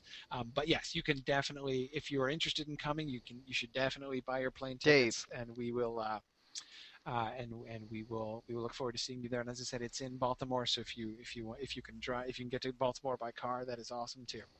So anyway, just wanted to make sure. And you'll announce that soon, if nothing else, just to keep me from nagging you anymore. That is correct. That is correct. Which I greatly appreciate, Trish. So anyway, okay. I did want to make sure that that I made that announcement before we officially end the episode. So, is there anything else, Dave? I don't have anything else. So. All right. Then I will say thanks for listening, everybody, and Godspeed. And end broadcast. Okay. Oh, yes, and Yana is pointing out that we forgot to canvass the audience for their answers. Please do go ahead and tell us your answers on these options. I know a couple of you I can see already have. Ed. And go enter them on the Facebook page. Yes. Well, yeah, it has. Once it goes up there, the question will get put up once this episode goes up. So. Right. Okay. So, Brianna brings up a good point. Maybe we should actually have this conversation right now. She has in mind, if you see her, what she has said here, something like the motion capture would be on the face only, and then the body would be some kind of armor, like smoky kind of armor. And so I asked her. I said, "Well, I have to. Okay. Jet. Yep. Okay. Ahead. So. Okay. Bye." I will talk to you guys soon. Bye. All right. See you, Dave.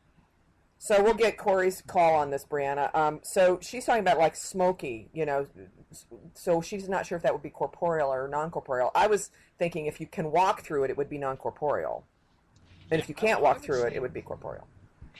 If what we see on stage seems to be something that's made of smoke, but which takes a form like that, I would go with non-corporeal for that. I mean, I would say if the impression that we're given is that this is basically a non-corporeal spirit thing which can choose to manifest itself in some certain ways, I would still consider that non-corporeal. That is, if he does not have a stable figure. Now, if he, say, is a shapeshifter, right? Say he has a generally humanoid form, but also can turn into a werewolf, say, and adopt a wolfish form. That's still corporeal. That's but corporeal. If it seems that we're being asked to imagine that a smoky or shadowy wraith-like thing is him, but he can, manifest in various other forms too, which we sometimes see. I would go with non-corporeal. Non-corporeal. Yeah. Okay. Yeah, and Brianna, actually, I got it slightly wrong, but Brianna likes my idea better. She originally had smoke under solid armor, but now she likes the smoke in the armor better. So, see, a little collaboration here. Slide the armor, right? Yeah, that's kind of interesting too. Yeah, if that happens, Brianna, I would go non-corporeal too, because I think so. Yeah. It suggests that he himself is a, misty, smoky, wraithy thing. Right. And that to me would be the essence of it. So, yeah.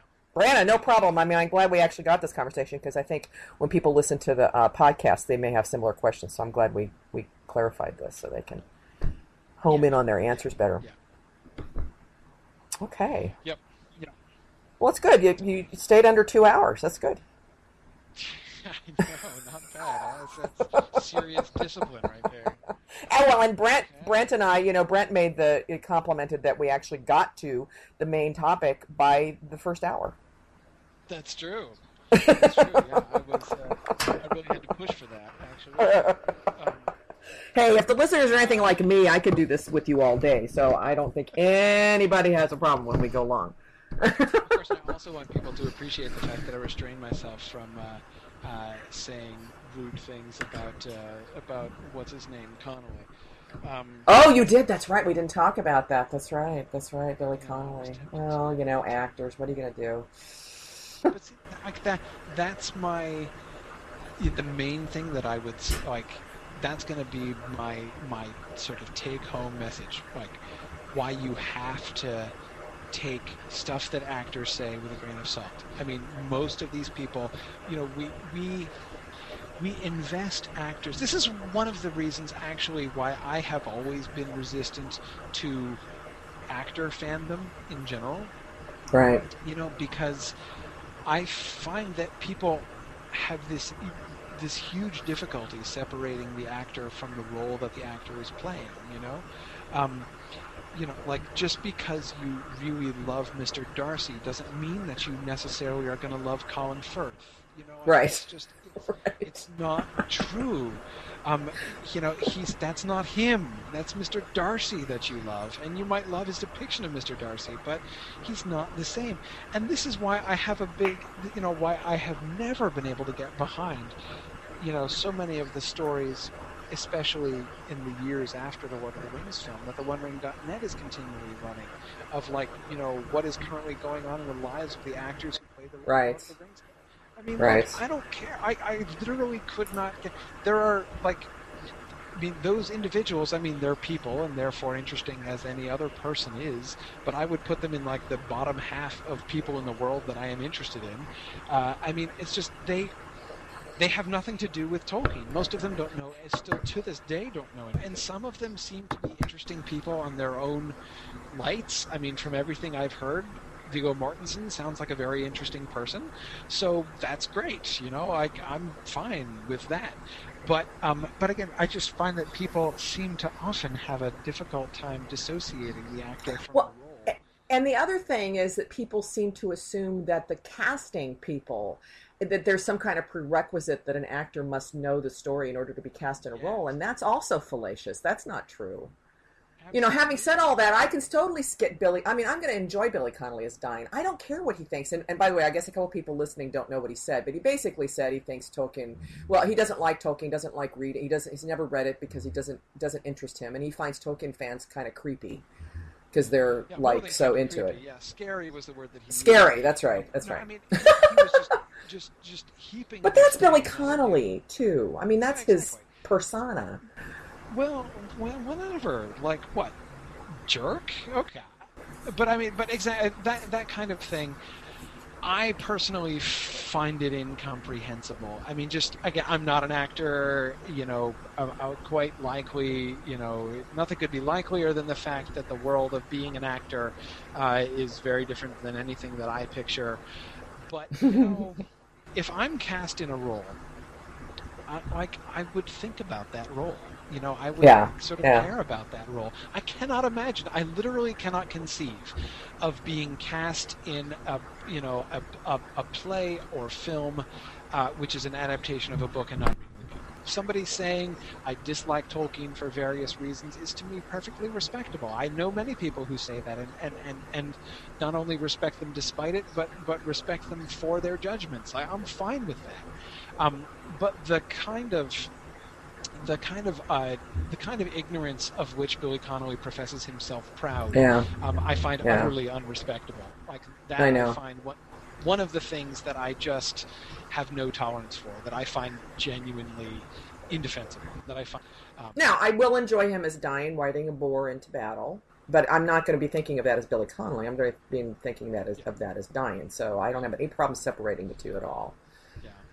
And you're right. Like you said, Viggo Mortensen, you mentioned him, but he was one that I thought, from what I heard, did actually take the role seriously. He carried a sword around with him everywhere, even off camera, so that he could stay sort of interface with Aragorn and kind of get to know the figure.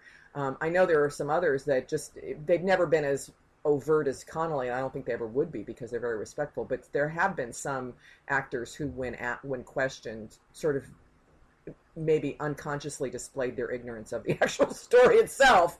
But what are you gonna do? No, I mean that was the main thing that I was going to say impressed by, but of course I don't mean that in the normal sense.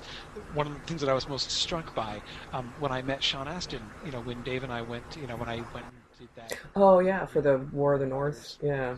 Commercial thing, yeah, for War in the North. Talking to Sean Astin, I was immediately struck by how little he knew about Tolkien to this day. I tried to talk to him a little bit about Sam, of course, because I love Sam's character so much, and I tried to engage him in a little bit of conversation about that, but he was not clued in. Not biting. Really had very little idea. That's too bad. I would hope, Daniel points to Elijah Wood as sort of an exception there, that his Tolkien knowledge and enthusiasm are impressive. I don't know. I haven't really heard him talking much about that. Again, mostly just because I don't really pay attention to the actors. But I could see that. I certainly would kind of hope, actually, that the experience of doing the Lord of the Rings films and the Hobbit films would kind of, even if they didn't know Tolkien in advance, would be kind of at least kind of, pique their own curiosity to find out a little bit more about this, and especially as they experience, Tolkien fandom afterwards. And anyway, I would kind of would like to think that would sort of inspire them to that. But anyway, But you're right. I just think it was unnecessary. I think it was kind of uncool of Connolly to go that far. I mean, so what if that's his personal opinion? He could have kept it to himself. Yeah, and like I say, I just, I don't believe that all opinions are created equal. Like, people's opinions are stupid. And again, in my books, I mean, I could listen to somebody, I'm willing to listen to people defend books that I consider indefensible. I'm willing to listen to people, diss books that I think are great. But I am certainly not willing to hear somebody simply mount a defense of, ignorance and rudeness, and that's basically what he was doing. And like, whatever, like, that's his shtick, fine. Like, then, he is cheap. I find the whole thing to be thinking. Fortunately, he will be covered up in plenty of prosthetics, so we don't necessarily have to connect him with Billy Connolly.